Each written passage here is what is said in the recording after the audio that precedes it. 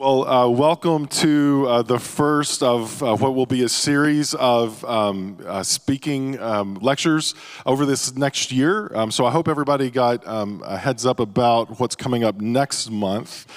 For Women's History Month, we're inviting Fabiola Carrion, who is the Director of Reproductive and Sexual Health for the National Health Law Program, next month, Saturday, March 9th. And so I hope you can join us for that. One thing that I don't have up here, but I want to let you know about, as part of Black History Month, we are celebrating Mardi Gras on Tuesday night with a traditional pancake Tuesday sort of thing. And if you feel bad about eating, bread and sugar, we're going to have quiche as well. And then a live jazz trio will be playing, and then for a suggested donation of $10, all of the money that we raise will go to support the Green Line Housing Foundation, whose mission is to support African American people to get into homes to create generational wealth that redlining restricted from them. So it's a great cause. It's not just like normal pancakes. It's banana, walnut, and I'm going to probably do bananas Foster too, and apple cinnamon and blueberry, and like whatever you can eat. So it's really good. So I hope you can come out and join us. That's at 6 o'clock on Tuesday night for Mardi Gras. But tonight, I'm really happy to introduce you to Andre Henry. We will be having a conversation together for 45 minutes or so, and then we'll open up the floor that if you have your questions that you would like to ask Andre to discuss. And so my hope is that in the midst of this, that we would come to this space with open minds, open hearts, that we might be able to hear and listen and find that we are welcomed into a greater sense of what it means to be part of our communities, part of humanity, and then within that, people who stand for justice and make that work real for people. So my name's Kyle Sears. I'm the pastor at La Cañada Congregational Church. I know many of you guys are already, so I'm glad to see you here. Andre, I thought as we get started, I love the book. I thought that the authenticity just kind of shined through. And you talk a lot in there about this apocalypse and waking up. And I love that metaphor. And so my question for you is as you were waking up to the reality of racial injustice, was that like a sudden jolt, like an alarm going off, or was it more like that, the gentle nudging of a loving parent, slowly waking you from slumber? How would you talk about that experience of waking up and what that did for you? Yeah, so I noticed early on that I'm Black. Early on in life.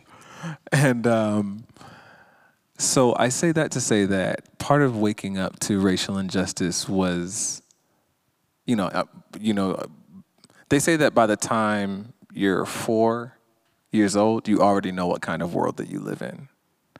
I have a friend that works with children. Her name is Britt Hawthorne, and she talked about how, 9-year-old children, will talk to her, will try to name things that are happening to them, how they're being treated differently at school or whatnot. And so that was also my experience, being young. I grew up in Stone Mountain, Georgia, where the Ku Klux Klan was reborn on Stone Mountain. And so I noticed that,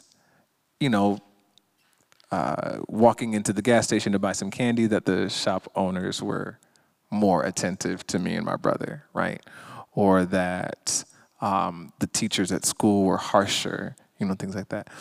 But the thing is, when you're a child and you try to name a truth that adults are not ready to face, is they train you not to talk that way, right? So it's like that's impolite, right? That's wrong, right? We don't say the word racism. We don't play the race card.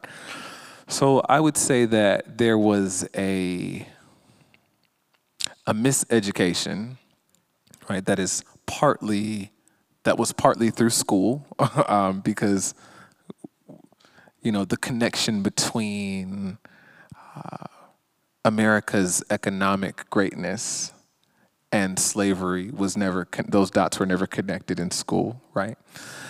And then also at church, which was mostly, the white folks at church saying to me, if I named, these these microaggressions, the language that I have now, that they would say, no, we don't talk like that, or we don't play the race card or whatnot. What happens when enough people do that, especially as a kid, you trust the adults in your life. So if they tell you that's not what it is, it must be something else, then eventually you start saying, oh, well, that's maybe not. So I remember looking back in hindsight, I remember being a child and being very upset about racism. We can come back to that, about how that's even possible. But I remember being a child and being very upset about racism. And I remember being a teenager and being in college and having an idea that, yes, racism is real. It's a thing. It still exists. That was undeniable because I experienced it. My brother, my mother, my father, who came as immigrants from Jamaica, we experienced it. For example, when I was maybe around 9 or 10, we had a next door neighbor who was the pastor of the church up the street and also a higher up in the Ku Klux Klan. And he pulled a shotgun on my brother for walking our dog through the neighborhood. So I knew that type of racism existed. But I didn't understand, when we say systemic racism, I didn't even have that language until I moved to New York City later on in life. So I had some idea of this extreme form of anti-Black hatred existed. And juxtaposed with that is the idea that America is fundamentally good, fundamentally fair. We mostly eliminated most racism, but there's still some ignorant people out there. So I kind of want to set that up, as a prelude to, what waking up was like, because there came a shift around the time when Trayvon Martin was killed by George Zimmerman in 2012. And I remember how I thought about this. I wrote a blog about that, actually, when it happened. And no, sorry. It wasn't about that. But it was around the same time that this had happened that the guy from Duck Dynasty, I don't remember his name, Robertson, he had said something racist and dumb in the GQ magazine. And I remember writing a blog where, based on the common sense that I had, I kind of defended him. Like, I didn't say, this guy's completely right, but he said something like, growing up, Black people around him were happy. Now, mind you, I don't know how old he is right now, but within his lifetime, right, when he was a young man, Nina Simone wrote Mississippi Goddamn. So Black people couldn't have been too happy around him, right? But me and my ignorance, I'm going, well, maybe that was his experience. Maybe the Black people around him were actually happy. It hadn't occurred to me that, no, it was a terrible time for us to be alive in this country, and he was ignorant to it. I didn't have that. So I began waking up around Trayvon Martin because I knew that what happened to Trayvon Martin could have happened to me. But I didn't have language for it, and I didn't know the history to back it up. It was just an intuition based on the experiences that I'd had. But by that time, I was living in New York. And the difference between living in New York and living in Stone Mountain is that in Stone Mountain, you say something is racist, and everybody says, how could you? In New York, you say something is racist, and people say, yeah, that was racism. I was stopped and frisked. So it was like the height of the stop and frisk era when I lived in New York. And so I was stopped and frisked maybe 3 times in a year. And I remember nearly being arrested for standing in New York City. I don't know. I don't mean to explain anything that y'all know already, but for those of you who have not lived in New York City, let's say that this is the crosswalk, right? We don't wait over here on the curb for the light to turn, for the little white man to tell us that we can cross the street. We stand down here in the crosswalk. So a police officer singles me out, and I was almost arrested for standing here with everybody else. you know? There were different occasions like that. I remember I applied for an apartment in Harlem on Craigslist, and when I talked to the guy on the phone, he was like so excited to talk to me. He says to me, I don't meet many decent people out here in a historically black neighborhood. And he even offers to be my friend over the phone. And when I finally walked up to meet him in person, I saw his face melt with disappointment when he finally saw me, because he didn't think that I was black. And I didn't get the apartment. And so it was stuff like that started to kind of chip away at this idea that America is a fundamentally fair place if you follow the law, if you stay out of trouble, if you work hard, you won't have to worry about these things. It was becoming abundantly clear with, these experiences like that. I think it was... Now, between Trayvon Martin and the time where I said, okay, I can't take anymore, there was Eric Garner, there was, I'm drawing a blank on Freddie Gray.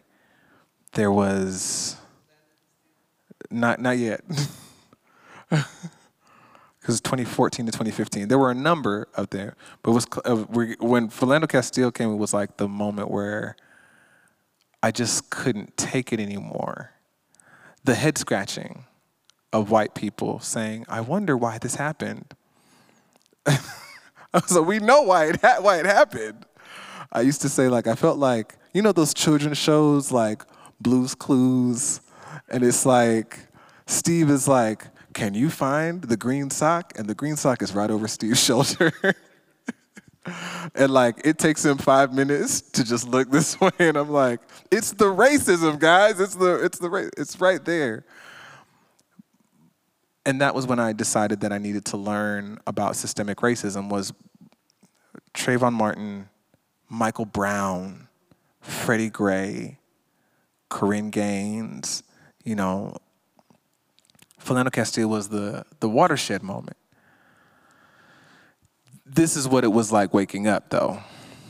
Because before then, I thought, I still had this idea that racism, I didn't know what systemic racism was. I probably heard that word systemic for the first time in 2014. And I was in church, actually. There was a conversation about racism at my church.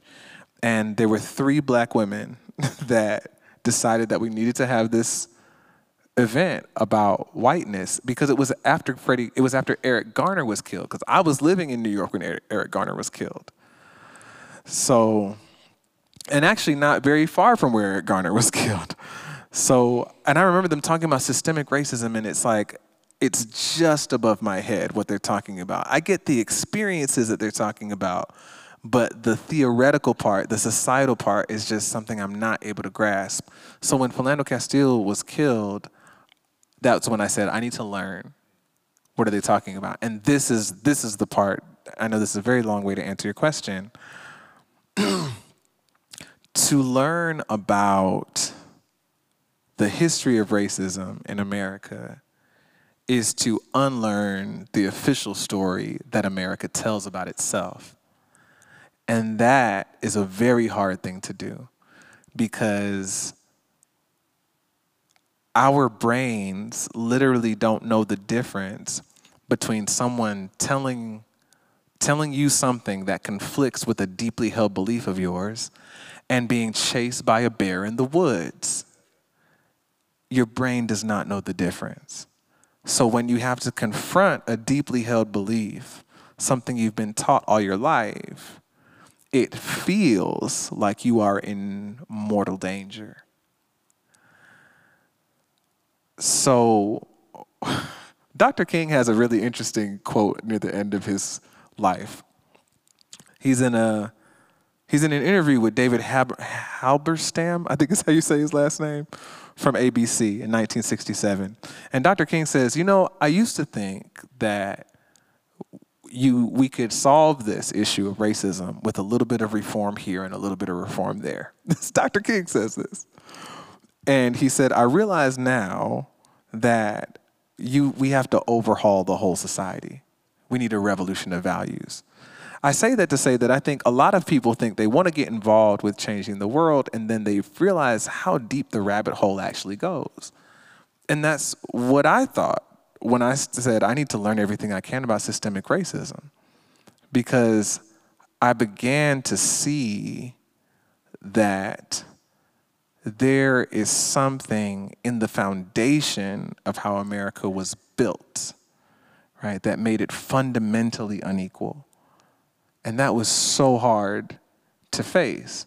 As a kid, I was in like those patriotic shows at church, wearing my Old Navy American flag t-shirt, breakdancing on stage, singing Proud to be an American, or calling the New Americans or whatever. I was proud to be American.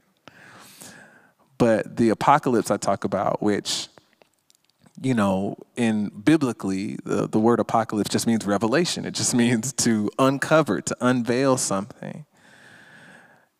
The other side to that is that unveiling of the world as it is, as you see in Revelation, what John is doing in Revelation is pulling the veil off of the imperial ideology of Rome. Rome says that we are bringing peace to the world, and the whole world will know peace under Caesar's rule. But the truth is, Caesar's armies are going into countries and razing places of worship to the ground, burning the countryside, dragging people out of their homes, and subjugating them to Roman rule. And so what John is doing is saying, look at Caesar. He's a multi-headed beast, right? That's what I felt like was happening as I was reading about the history of racism in America, is that the beautiful ideals that we hold, that I don't think that we have to throw away, just have not been true. And so I spent many days, the more that I read, the more that I studied, I spent many days like literally on the floor just weeping about how deep the rabbit hole goes, how big and resilient and multifaceted this problem is, and the sense of betrayal, of feeling like I have been lied to. Well, and you know, I appreciated in the book how you also bring out that, you know, as you confront this reality and then constantly reminded of it, you know, with every police shooting, that anger then becomes something very familiar to you, and how that anger is necessary when you see that deep injustice. Like to say, well, but man, chill out, be nice, you know. And so I'm interested in, like, one, how did you come to, especially, you know, with your background of faith, where we tend to like shun anger and negative emotions as being, you know, ungodly or whatever. So I'm interested in how you kind of gave yourself permission to be angry, but then also, what's angering you lately that is, you know, because I mean, again, I think there's this multi-headed beast, like you're saying, you know, it's a monster, and so we got to do everything. We can't do everything. So where are you saying this is where my energy has to go? Yeah, that's a really great question. So I remember when I was young, my mom, you know, she would spank us, you know. She didn't know better. She would spank us, and she would, you know, you do something wrong. I think I might have broke one of her coffee mugs or something, you know, you get a spanking. And she hit you with the belt, and then she said, don't you cry. I'll give you something to cry for. You just did, right? But America is kind of like that, you know. That is what oppression looks like.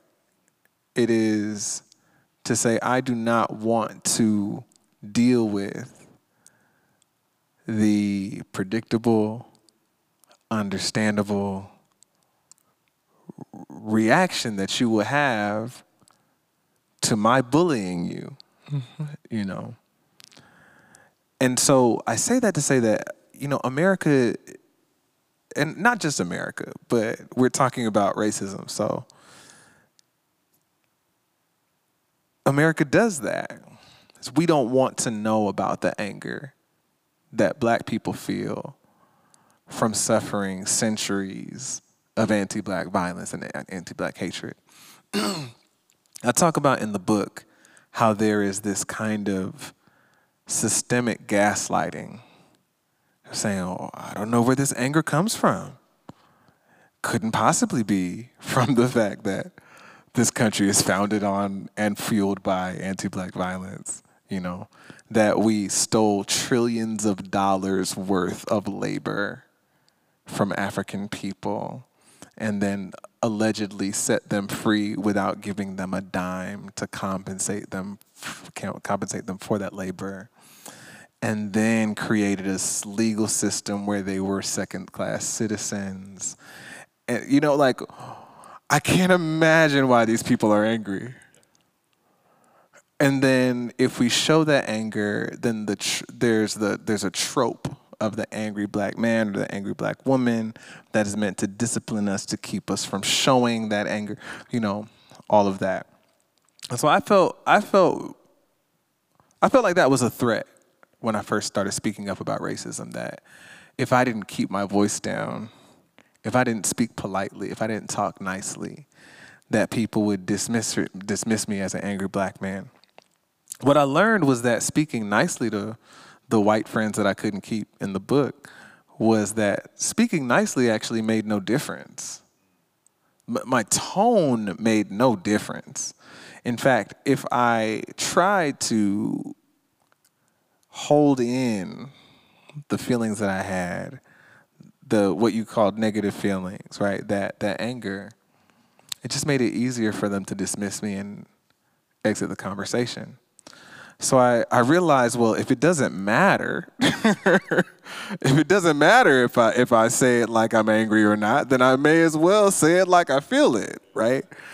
And what really gave me permission to do that was studying, because America wants Black people to only know about one Black freedom fighter, Dr. Martin Luther King Jr. And they only want for us to know a certain version of Dr. King. So I started studying, and number one, I started reading James Baldwin.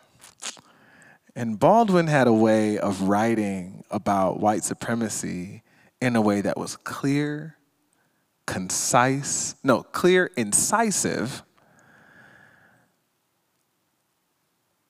and livid at the same time.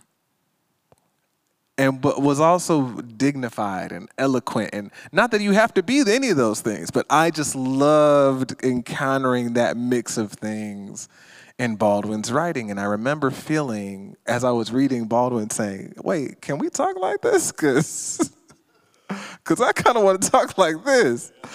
And then I came across Stokely Carmichael. And especially, I think, when Stokely Carmichael kind of refashions himself in the image of Kwame Ture. I've always wondered, I'm still trying to figure out when Stokely Carmichael decided that he was going to talk like a distinguished African grandpa, but he did the same thing. He was very direct, very clear. Fannie Lou Hamer and Dr. King. One of my favorite messages from Dr. King is called "Let My People Go." He's talking about apartheid in South Africa. And, Africa has for a long time been the subject of anti-Black stigma, people talking about Africa as a wild, dangerous place with savages, it's inhabited by savages and not human beings. In fact, Hegel once said that Africa had no history before white people came there. And so Dr. King is addressing this stigma as people are talking about South Africa. And Dr. King, in his speech, "Let My People Go," says, there are fantastic beasts in Africa, fantastic savages in Africa, but they are not black. They are the white minority that rules South Africa. And I said, I didn't know people think that they would love Dr. King. This is why he was the most hated man in America when he died, because he also spoke with this conciseness, this directness, this honesty. And it was reading and seeing, that anger has always been a tool, that can be used for our liberation and telling the truth, that made me feel like, oh, well, I'm going to do that.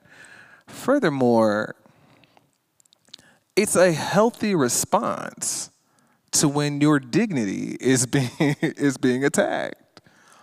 It is a healthy response to be angry about that, because that means that, first off, you know what's happening to you, and you are in a position to do something about that, Anger is energy, and it's useful energy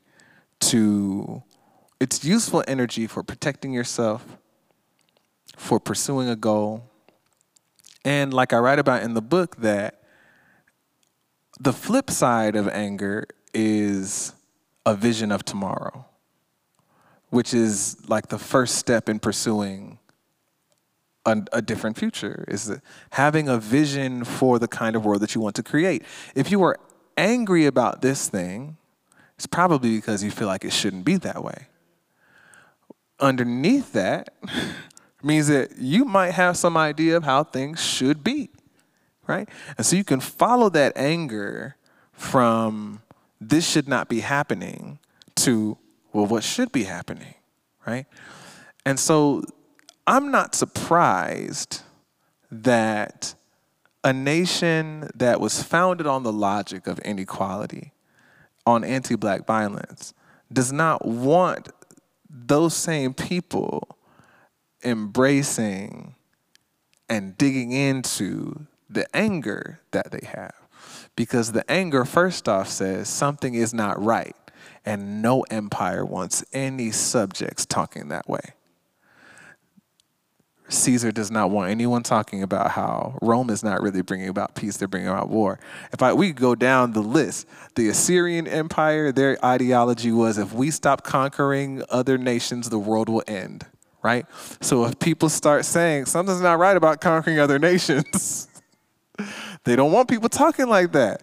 The Babylonian ideology was Nebuchadnezzar is God's gardener, and under Nebuchadnezzar's rule, all nations will flourish. And so that was the ideology that covered up all the violence of Babylon. And so people don't want anyone talking about how maybe Nebuchadnezzar doesn't have that much of a green thumb, And so that's the thing in America, is to say that if we are upset, then maybe America is not all that it has purported itself to be. So they don't want for us they don't want anyone listening to our anger. And furthermore, if we can trace our anger down to what ought to be, the folks who benefit most from the status quo know that will bring an end to the world that as they know it, right? So I think for all those reasons, I started to really embrace the anger that I felt. Yeah, and what you just said of even not allowing people to hold that anger long enough to dig deeper underneath it, just say, well, get over it, move on, whatever. Then you never actually get to cultivate the real energy underneath that. Yeah, that's powerful. You ever had a relationship with someone, it could boss, friend, whatever, and it's like, I don't want to talk about the way that my actions affect you. Yeah. Because then that means I might have to change. Yeah. Right? That's living in America. Yeah. And then so bringing this conversation up, like the way that you embodied in your art and your expression of keeping the conversation present for people, not just whenever the news cycle has another killing that hits the national news, how was that received? How did being in that conversation day in and day out shape kind of how you began to look at the power of that being constantly in front of people rather than just, the blip whenever, there's another police killing? Yeah, when Philando Castile was killed, America watched him bleed to death in front of his girlfriend, in front of his 4-year-old daughter. And that was the day that I decided, I made 3 commitments to myself that day, and one of them was that I would no longer let the news cycle decide when I was talking about racism. Because it's like, let's say you have a cold, right? Or COVID now. How long are you going to try to bolster your immune system and flush this virus out of your system? The first day? The first 32 hours? The first 40? You're gonna do that until you're well again. Right? And so at the time, I still thought racism was a bug in the system. So I was like, yeah, I can't just talk about this when the news cycle stirs up mass outrage. America is sick, which means that we have to try to flush this thing out of our system every day. And so I did. I started writing on Facebook and, social media about it every day, sharing things that I was finding as I was studying. I've been writing songs since I was 9 years old, but around that time I said, okay, I'm gonna write songs about this. Just using every gift that I have, every resource that I have to try to raise awareness about this. Now, we live in a society where most people think that everything that they encounter is meant for their enjoyment or entertainment. So there's a part of that, so predictably, some of that response was, oh, I don't like this. I don't enjoy this. I'm getting tired of you talking about this. And I'm like, well, I'm getting tired of experiencing this. So if you would like to stop hearing about this, you can unfollow, right? Or stop listening, but I'm not going to stop speaking about it. Something changed with the way that so there were 2 things that changed, right? So that was one response. The other response was people who had been in my life for a long time feeling like that gave them leverage to basically just tell me to shut up, right? So I remember one woman that was part of the children's church that I was in when I was like 9 or whatever, magically appearing on Facebook to tell me that she was so disappointed with me that I was saying that America was this racist country that needed to change. And I explained to her, I am no longer 9 years old. I don't care if you're disappointed with me. When was the last time I even heard your name? The fact that you are disappointed in me has no bearing in the rate at which black civilians are being killed by the police in this country. And those kinds of encounters are the kinds I write about a few of those encounters in the book. It was really interesting too. I was at Fuller Seminary where you and I were there around the same time, and I remember one of my closest friends at Fuller Seminary. Actually, I remember we fell out because I don't even remember how this. I don't even know why this came up. Well, but he just decided that he wanted to defend, slavery as like maybe it wasn't such a bad idea or whatever. Like to my face, just talking to me about slavery. Like I would have no personal feelings about that. Like if we were to go back in time in a time machine, we could be having this conversation, and I wouldn't be in chains, and he wouldn't be living in the big house, And so there were strange encounters like that, people coming out the woodwork saying, you shouldn't be talking like this. Now, in hindsight, from here, I can look back and say, like I said about myself, you're challenging a fundamentally held belief. So these people hearing me in that moment, can't tell the difference between me telling them that America has a radical problem and being chased by a bear in the woods. So that's how they're responding, right? And then you had other people who felt like, God, thank God somebody's saying this. You know, it seemed like there were a lot of people who felt like I had found a way to express things that they felt but couldn't find the words for, right? And I think those are probably like the biggest ones. But I think maybe the thing that I would be remiss for not saying is just I lost a lot of dear friendships during that time. People I considered family, people I considered some of my best friends, you know, because I think that there is all of this baggage, all of this rhetorical baggage, political baggage to this conversation. You know, I entered this conversation not as someone who identifies on any particular part of the political spectrum, just as someone who has an experience living in a black body in this country, right? And also at the time, you know, feeling very, very committed to my identity as a Christian, which I understood as that loyalty is above any kingdom on earth. Right?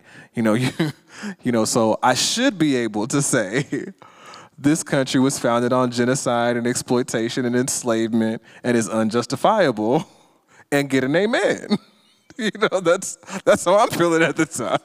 You know, like, you know, you look at the Bible and even the prophets, you know, like one of my favorite the prophets are my favorite characters in the Bible, but one of them is Jeremiah. And Jeremiah has this struggle where he's trying to tell his compatriots that, yeah, you know, God's really not happy about the way we've been treating poor people. And because of that, like, we're going into exile in Babylon. And they're like, how could you say something so unpatriotic?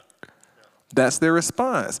They say, oh, but the temple of the Lord, the temple of the Lord, the temple of the Lord. And Jeremiah's like, yeah, it's going to get destroyed. They're going to pull those pillars out from under it, and the roof's going to come down and everything, and you're all going to get Babylonian names, right? And they're upset with Jeremiah they're upset because they feel like it's unpatriotic to say, right? And that's what was happening. And especially some of the response from, you know, I went to Bible college. I got a degree in practical theology from Southeastern University.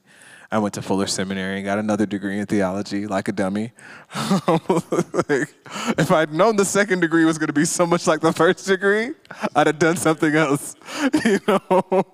And so I had a lot of folks, you know, from these Christian places, you know, that I passed through, from the church I grew up in, from Southeastern University, from Fuller, who were basically trying to tell me that what I'm talking about has nothing to do with Christian faith, with the gospel. And so those were like some of the big responses that I got when I started talking about this stuff every day.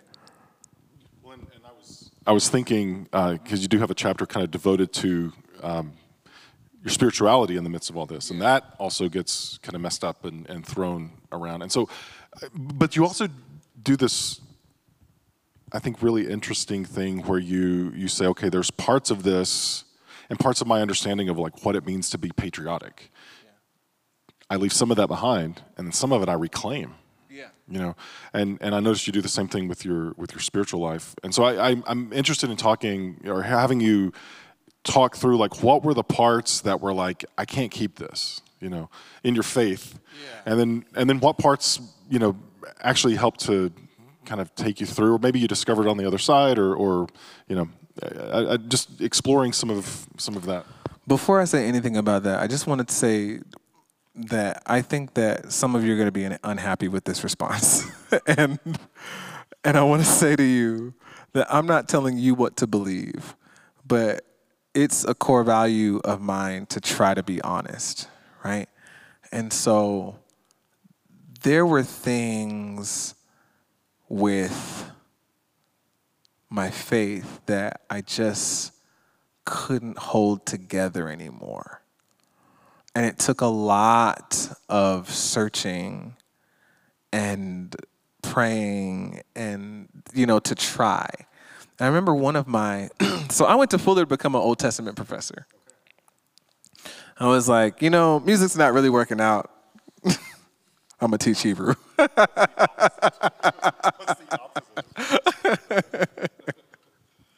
Well, I really do love the Hebrew Bible. And so I was in Christopher Hayes' Ancient Near Eastern class, the history and culture of the ancient Near East.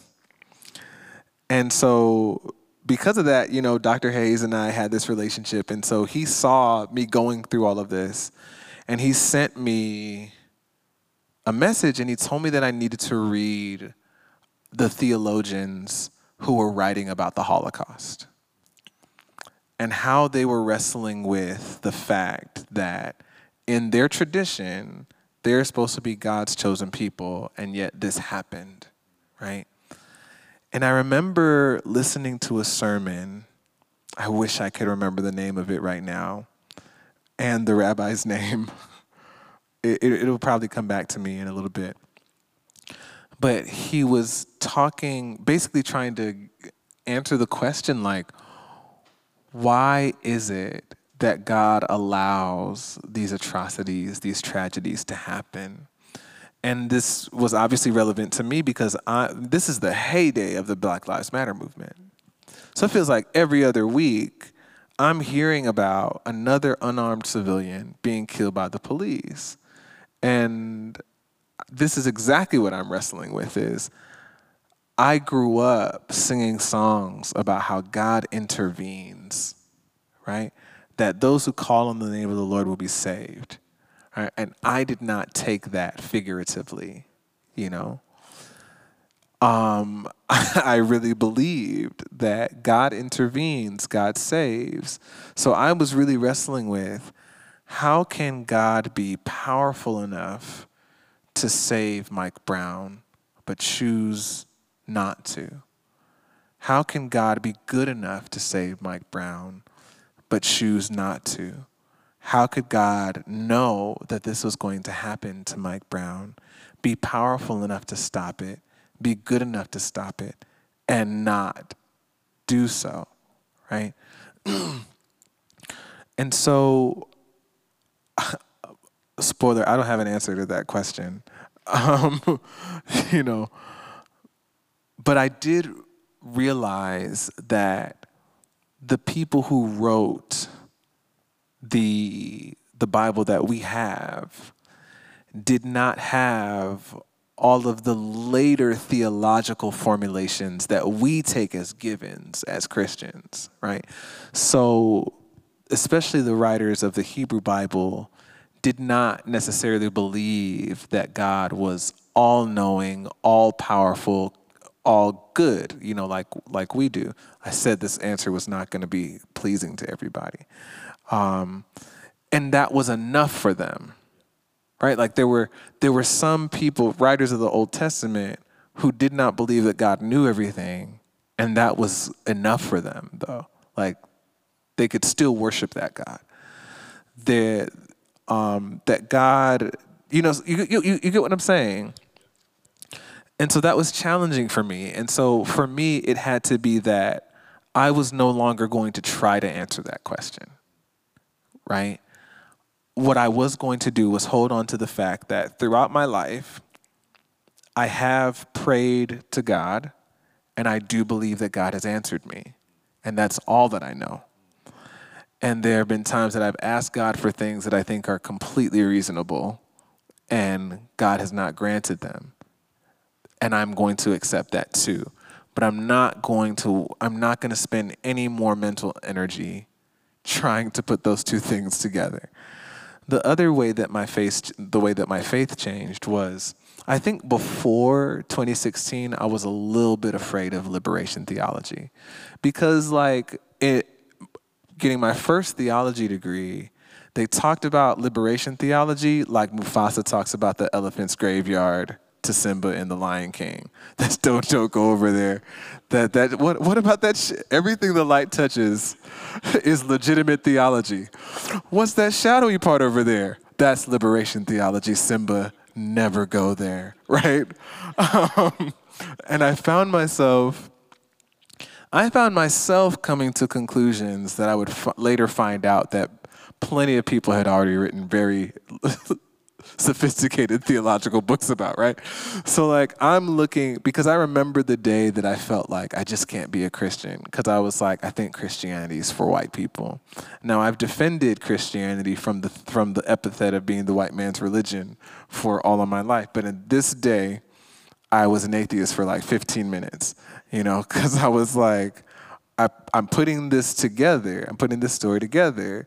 Like, one of the first slave ships was named Jesus. They put Jesus' name on the side of one of these slave ships, right? There's been so much damaging theology that has been used to legitimate this global system of militant profit-making that is justified by the lies of race. And I just could not put it together. I was like, oh my gosh, I think Christianity is for white people. And in that moment, I remembered that in the Exodus story, I didn't even get into the whole thing. It was just the plague of darkness, right? Because the big thing at the time was white people saying like, well, I never owned any slaves, so what does this have to do with me, right? And you never were a slave, so what does it have to do with you, right? So I remembered, so there's this very individualistic argument that they would make to say that systemic racism is not a thing, and even if it is, God doesn't deal with that. God deals with the individual heart and with the soul, and that's what God cares about.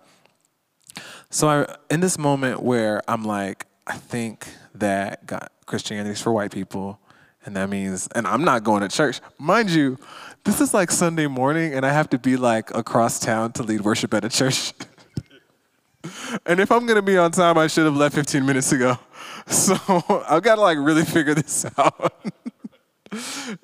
this morning. And the Exodus story comes to mind, but just the plague of darkness. Because during the plague of darkness, all of Egypt is dark except for Goshen. But there's only one Egyptian in this story that we know of that wants the Israelites to be slaves.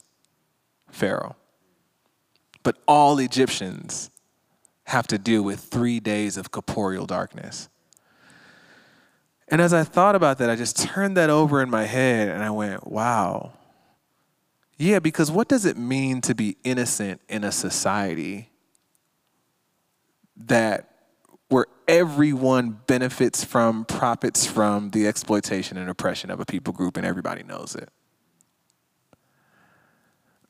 And that was the beginning of me putting together that even though there are Christian traditions that want to say the Exodus story is really just about getting the people from whom Jesus would come out of Egypt, which is an argument that someone made to me, or that the Exodus story is just this, they can spiritualize it, they can personalize it, make it. But it was the beginning of me understanding something that I had read years before, but this in the Hebrew Bible, when they talk about salvation, the word yasha literally means to take someone from a confined place and to put them in a wide open space. And in the Exodus story, salvation looks like getting Israelite bodies out of the brickyards where those bodies are being broken, walking those bodies through the Red Sea, walking those bodies into Canaan, right? When God says to Moses, like in the burning bush, it's not just like, hey man, you need to go to Egypt and talk to Pharaoh, do some cool tricks, and lead people through the Red Sea. No, like he says, I have heard the cry of my people because of their oppressors. That's what it says in the text in Exodus 3:7. I've heard the cry of my people because of their oppressors, and I have come down to rescue them. And it became profound to me to think about that. Not only does God say, I see the systemic oppression that these people were under because it was systemic. Their history was erased. They were put into forced labor. There was a system of where even the word Hebrew, the word that we get the word Hebrew from, wasn't even really like a racial. It definitely wasn't a racial word because the word racism was invented in 1938. So it wasn't a racial understanding. It wasn't an ethnic marker. It was a social category of vagabonds and crooks and the outliers of society, right? So God says in this passage, I see this systemic oppression they're going through, and I see the people who are doing it to them as well, right? And I intend to do something about it, and that began to shift my theology in a way to where I wasn't afraid of liberation theology anymore. So now I'm reading James Cone's God of the Oppressed and Black Power and Black Liberation and a Black theology of liberation, and I'm understanding, I'm getting where he's coming from, I start reading scripture and seeing the historical context coming to life even more. I've been talking about this for a while, but there's one thing I just want to drop in there. Is you can even just start with Genesis 1, and see that this passage, the first passage in the Bible, definitely not a science lesson. That chapter says the sky is solid, and we know the sky is not solid, right? But we do know that the only people known to be made in the image of God in the ancient Near East were kings like Nebuchadnezzar, who was ruling at the time when this passage was written, right? And at the end of this passage, it says that all human beings are created in the image of God. So what does this say about the legitimacy of Nebuchadnezzar's rule, right? So you see, when you start looking at the historical context of things and saying, oh man, so much of this is protest literature. Why is it so angry? Yeah. Yeah. So that was a big shift too. So a lot less certainty on some of the things that I grew up believing, and seeing the social political context of faith more. And one thing I had to really let go of were the notions of Christian supremacy that we can be given even as marginalized people and persecuted people and oppressed people.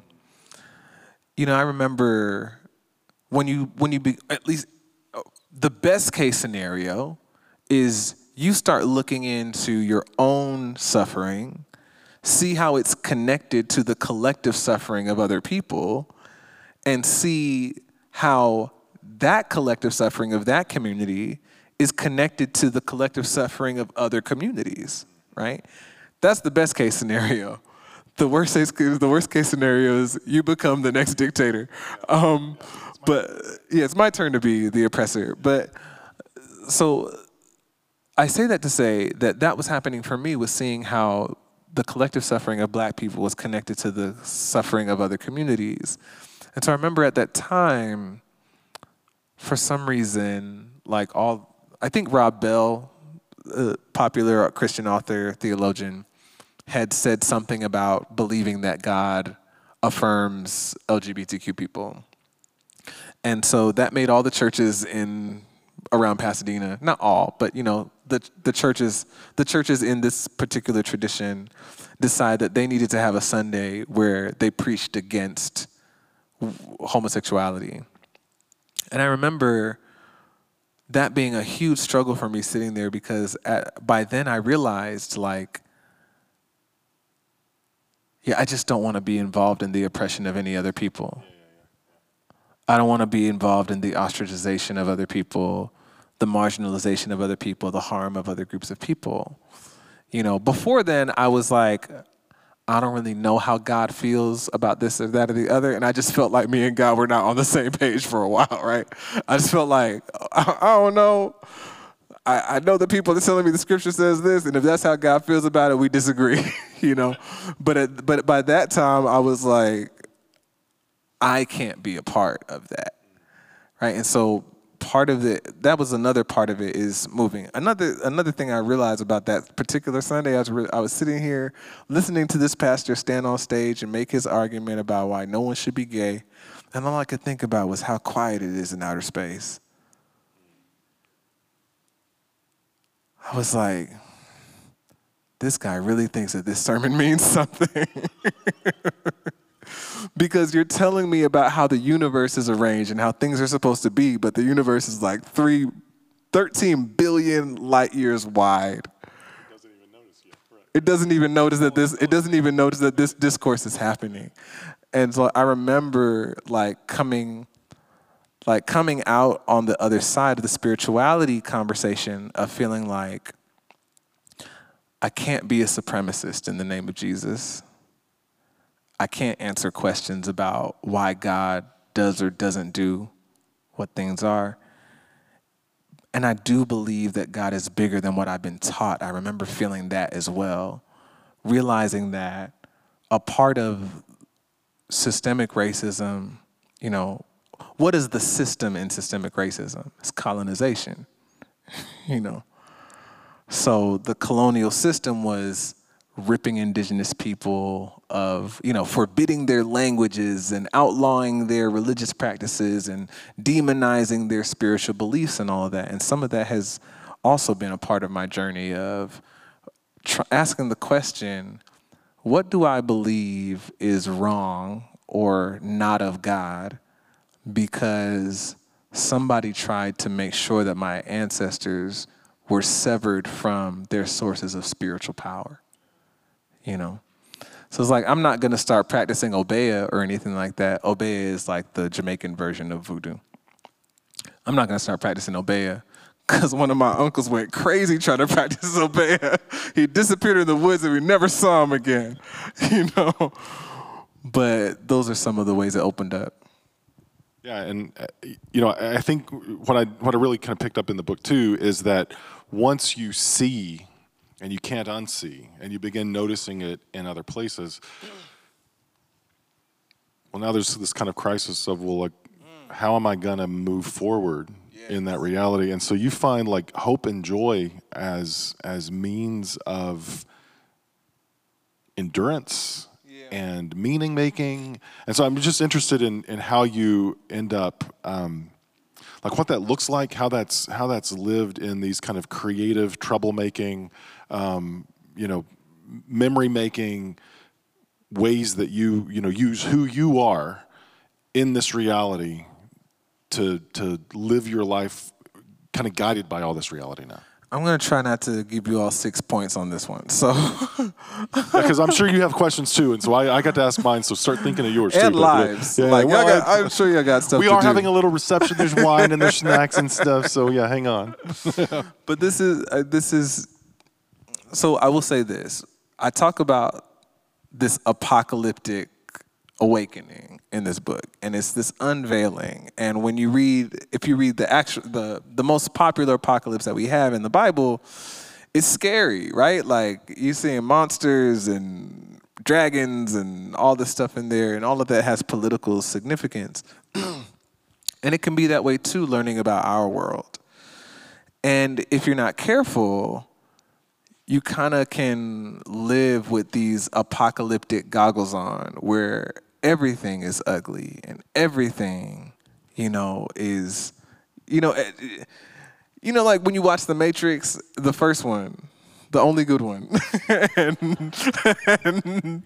and the real world in The Matrix, the sky is scorched and black, and they eat whatever they were serving Oliver Twist on the Nebuchadnezzar and all that kind of stuff. It's just goop, right? And everyone's clothes are handmade in neutral colors. You know, it's like, it's just terrible. And you can go through the world that way, right? Where everything is problematic and the world is fundamentally bad. And that I have learned since writing the book is it not only makes you a wet sandwich, it also like wears you down on the inside. Because, there's an issue of like chronic stress, right? That doctors are talking about. And the overexposure to chronic stress causes your body cells to age faster. It can cause chronic disease. It causes early death. And so it's one thing to be woke, right? It's another thing to just give in to the brain's negativity bias, right? And so I didn't know this when I was writing the book, but I was feeling it because all these things I was learning about America and learning about the roots of things, it's like, listen, don't tell me how popsicles are racist. I know somehow they're racist. Just don't tell me. You know what I mean? It's like, just everything you can find some way to connect it to some atrocity, right? And I was just feeling so depressed, so down. And one of my friends saw this happening to me, and he sent me a book by Rebecca Solnit called Hope in the Dark. And I remember reading that book and her perspective on hope. It set off a light bulb, and it made me realize I need to always be reading about hope. So that was the first thing that I started doing. I started ordering books about hope and just reading people who care about justice, who have fought for justice, and their reflections on hope. Now, I understand that the first terrain of oppression is your own body. The first place that you experience the effects of oppression is here. Which means it's also the first place that you can experience liberation in a very personal way. And so I've been dedicating my own self to learning about well-being. So when we talk about a way to move forward, it's me really embracing the fact that if I did nothing else but to make sure that I experience the beauty of this world, that I experience joy in my body, that would be a legitimate act of resistance enough. Because the point of building this anti-Black system is that I would not thrive. Now, I'm not going to do it just to, spit on Thomas Jefferson's grave,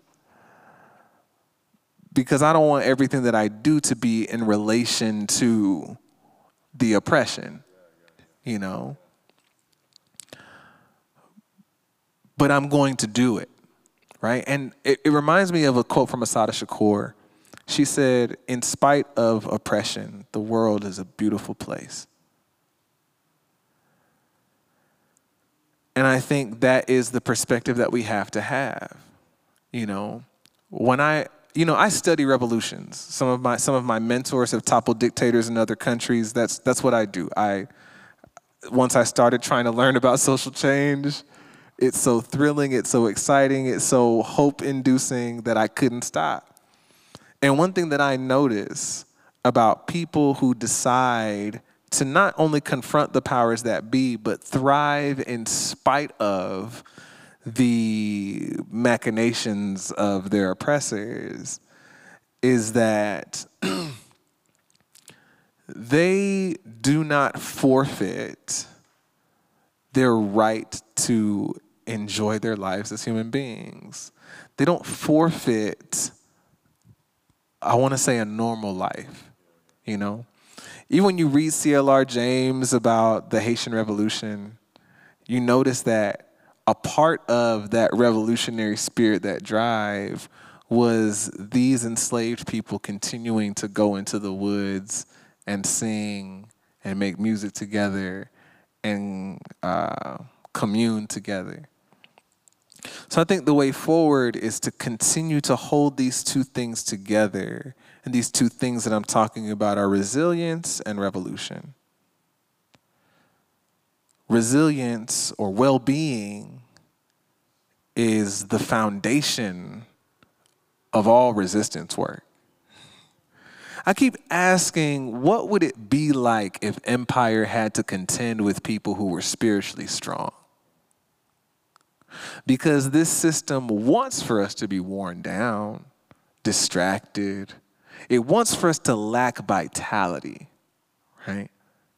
And people who lack vitality are only going to be able to put up a certain kind of fight. So it's the foundation of all resistance. But it's also the end goal of it too. Well-being is also it is the means, it is the end, right? Because you are fighting for a world in which everyone can be well. And so I have begun to center my own well-being and centering the well-being of others. And the last thing I want to say about that, maybe it was 3 points, maybe it wasn't 6, is that I see that an inattention to this, to well-being and putting this at the center of what we do, I think that weakens the movements that we have that are fighting for social justice. When we marginalize this, when we don't pay attention to this, not only because of the lacking of vitality, but because if we're not healing while we're pursuing a new world, we are at risk of becoming the things that we're fighting, And I've seen that, as in some of my own organizing where, someone is being abusive to other activists and I confront them about it. They tell me this is a dictatorship. I'm like, whoa, wait a minute. I thought that's what we were fighting, Well, and yeah, thank you, Andre. I think one of the things that also comes out in the book is how, you discover surprising community beyond. You leave people behind, but you discover there's others out there. And I think we've got some folks here who have been listening and absorbing and probably bubbling up with something to ask. And so I want to engage our community as well.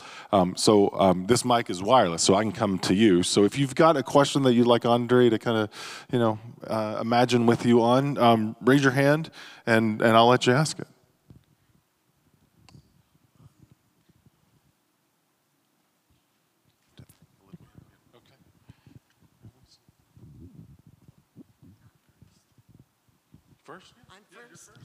I'm first. First, thank you for your insights. And you've had a lot of experiences of racism. How do they differ from location to location? And as a immigrant, as my family is an immigrant to the United States, how does that all play into everything with your conclusions? Yeah, I would say every place has their own style. They have their own style of racism. Like I mentioned, in New York, I was denied an apartment for being Black. Taxi drivers would just yell out the window, "I'm not going to Brooklyn." I didn't live in Brooklyn. I think what I noticed in New York that was different from Stone Mountain was I lived in Harlem.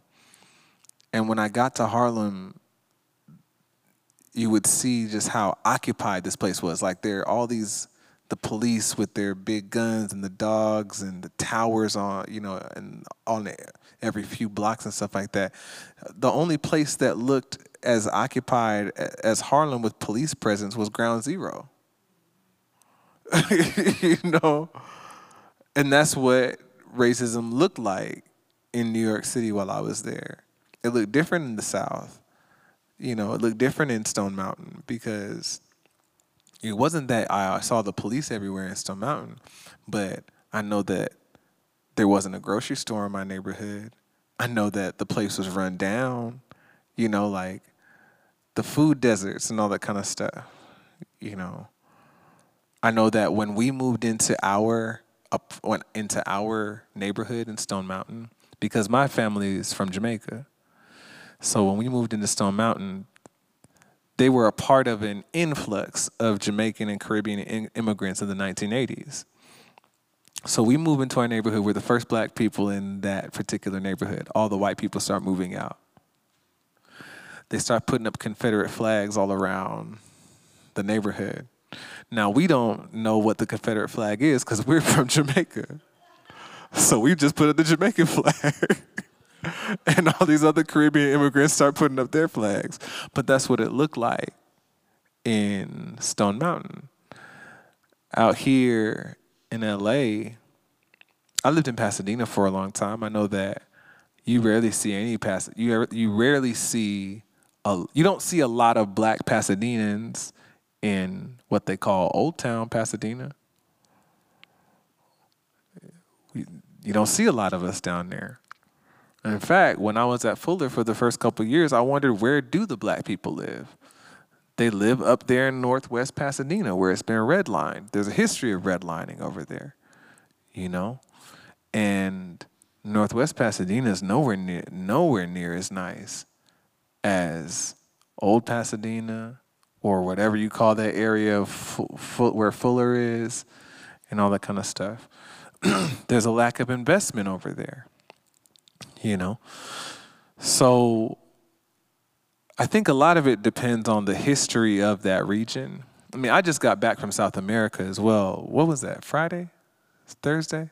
I just got back from South America, you know, and so I can tell you in Medellin, where I was getting my teeth replaced, you know, you don't see a lot of, if you walked around Medellin, you would wonder if black people live there at all, you know?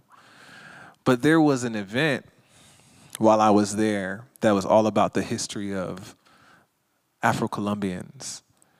And it was held in one of the barrios where most of the Afro-Colombians live. And when the taxi driver was taking me over there, I said, you know, I've never been to this neighborhood. And he said, yeah, you know, it lacks a lot of resources over here. And you can tell, you know. So, I mean, I remember, and while I was there, my friend Johnny, we had went out on my last night there to get something to drink, and the police had been going up and down the street making sure that no street vendors could sell anything. They've been doing that for the past few days.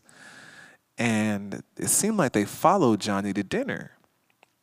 You're just standing over there. There's one police officer just standing, like I'm sitting here, Johnny's standing here, there's the police officer here, the police officer here, the police officer here, and this police officer has been following Johnny around for weeks. Every time that Johnny tries to sell something, Johnny is a black Venezuelan, and there's a lot of tension between Colombians and Venezuelans right now in general, but especially a dark-skinned Venezuelan. I look over at this police officer, and this is all in Spanish because almost no one speaks English. I'm just like, hi, how you doing? Can I help you with something? You know. But anyway, that started a conversation between Johnny and I, and there was another friend there named Dayanara, and the three of us started talking. Dayanara is also, she's black too. We all start talking about how the police treat a darker-skinned Venezuelan versus a lighter-skinned Venezuelan in that way. So I would say that, you know, there's a different style for every place.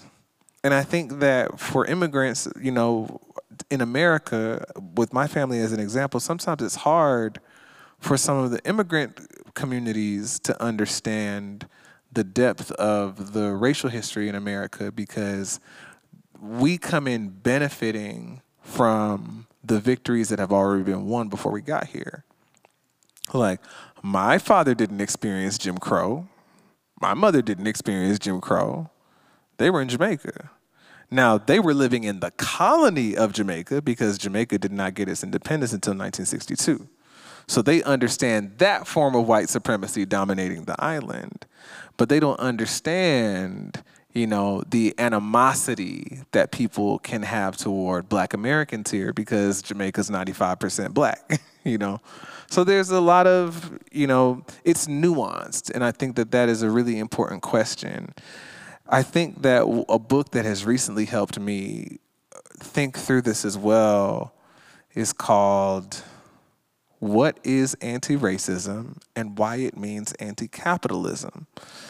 Because there's this overlap of those systems, I guess you could say, and I don't think I want to say it that way, because the structure of racism has something to do with the structure of capitalism. That's what I want to say. Anybody else? Yeah. Where are we going in the next 5-10 years? What would you? Where do you think? What's going to happen in race relations and in this country? Yeah. I mean, I'm not much of a fortune teller, but I will say this: that throughout history, we have seen that usually uprisings for racial justice are followed by fascist counter-revolutions.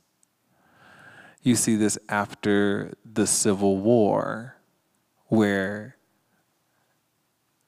after the end of Reconstruction, actually, where Black people are starting to flourish.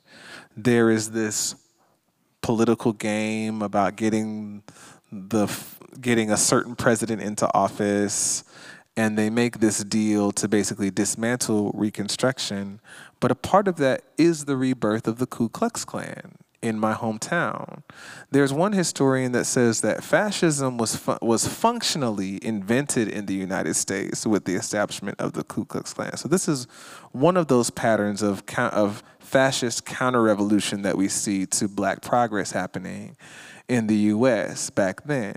Some of these, we know that those Confederate monuments, even the largest Confederate monument in the country, and, fun fact, largest bas-relief carving in the world, the Confederate statues on Stone Mountain, are those projects actually were undertaken as responses to Black progress in the U.S.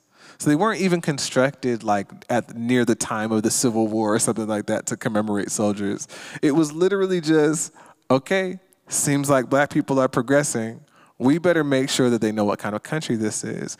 We saw this after the Civil Rights Movement, where the government started pouring millions of dollars into militarizing the police and changing laws to criminalize protests. And now we're seeing it again in response to the 2020 uprisings that spanned the globe for Black Lives Matter.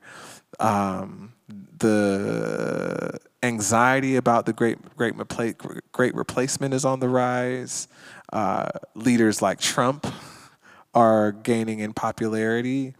Dr. King said something interesting in his book, which is funny because your question was, where are we going? And it's in his book, Where Do We Go From Here? Where he said that white America had already proven that it was willing to throw away democracy altogether and implement a native form of fascism. So that's where we are now, I think, is we have been experiencing a fascist counter-revolution to the successes and the gains and shifts of common sense of the Black Lives Matter movement. Now, what happens from here, I don't know. But I hope, my hope is that people will learn from the movements that have come before us and understand that when we talk about a fight for social justice, it actually is a fight. You give blows, you take blows, right? And that people won't be discouraged, because what I hear people saying right now are things like, well, if Donald Trump wins the next election, we'll never vote again. And I'm like, y'all think fascism is new. Well, when the word fascism was new, because the dynamic we're talking about is much older than the word, Black people in America were already saying, we know it. Langston Hughes, actually, the great poet, was at the International Writers Conference, and he said, Black Americans don't need to be told what fascism is. We know. That's what he said. And so what I hope is that people will understand that these boogeymen are old. We have fought them before to some degree of success. And what we need to continue to do is learning from the wisdom of those who have come before us and fought these boogeymen, right? I think that there will definitely be more uprisings, because what is happening right now, especially with what's going on in Palestine right now, is that the global system of militant profit-making that racism is meant to justify is continuing to be unveiled. And the more that the powers that be continue down, because here's the problem that oppressors make, and Walter Brueggemann talks about this in The Prophetic Imagination. Oppressors think that oppressors think that tomorrow will continue to be like yesterday.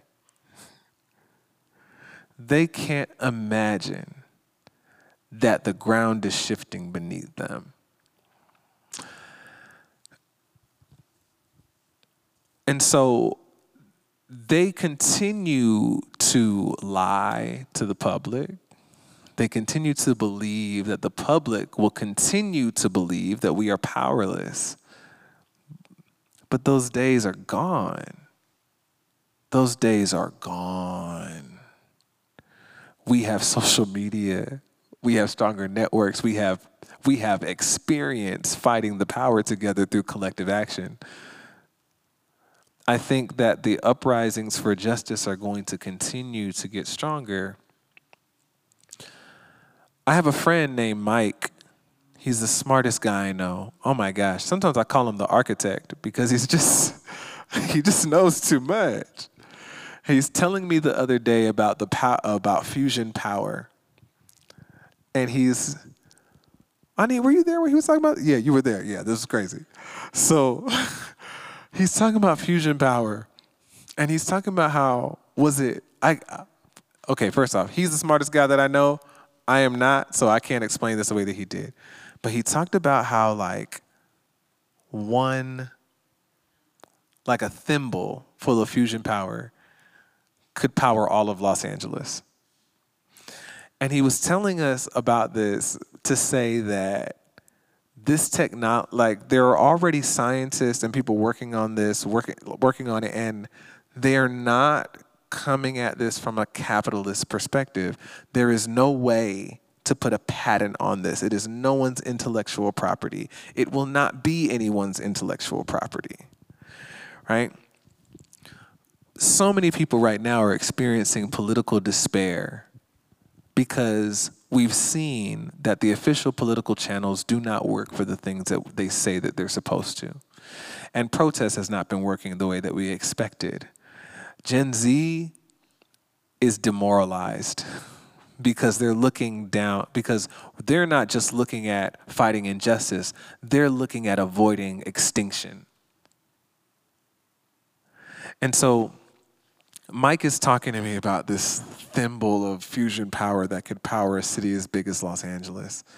And he was telling me that just in the cycle of what civilizations go through is that we're going to go through this dark time, but we will swing back toward a sense of optimism and collaboration just at the time when this power is going to be ready.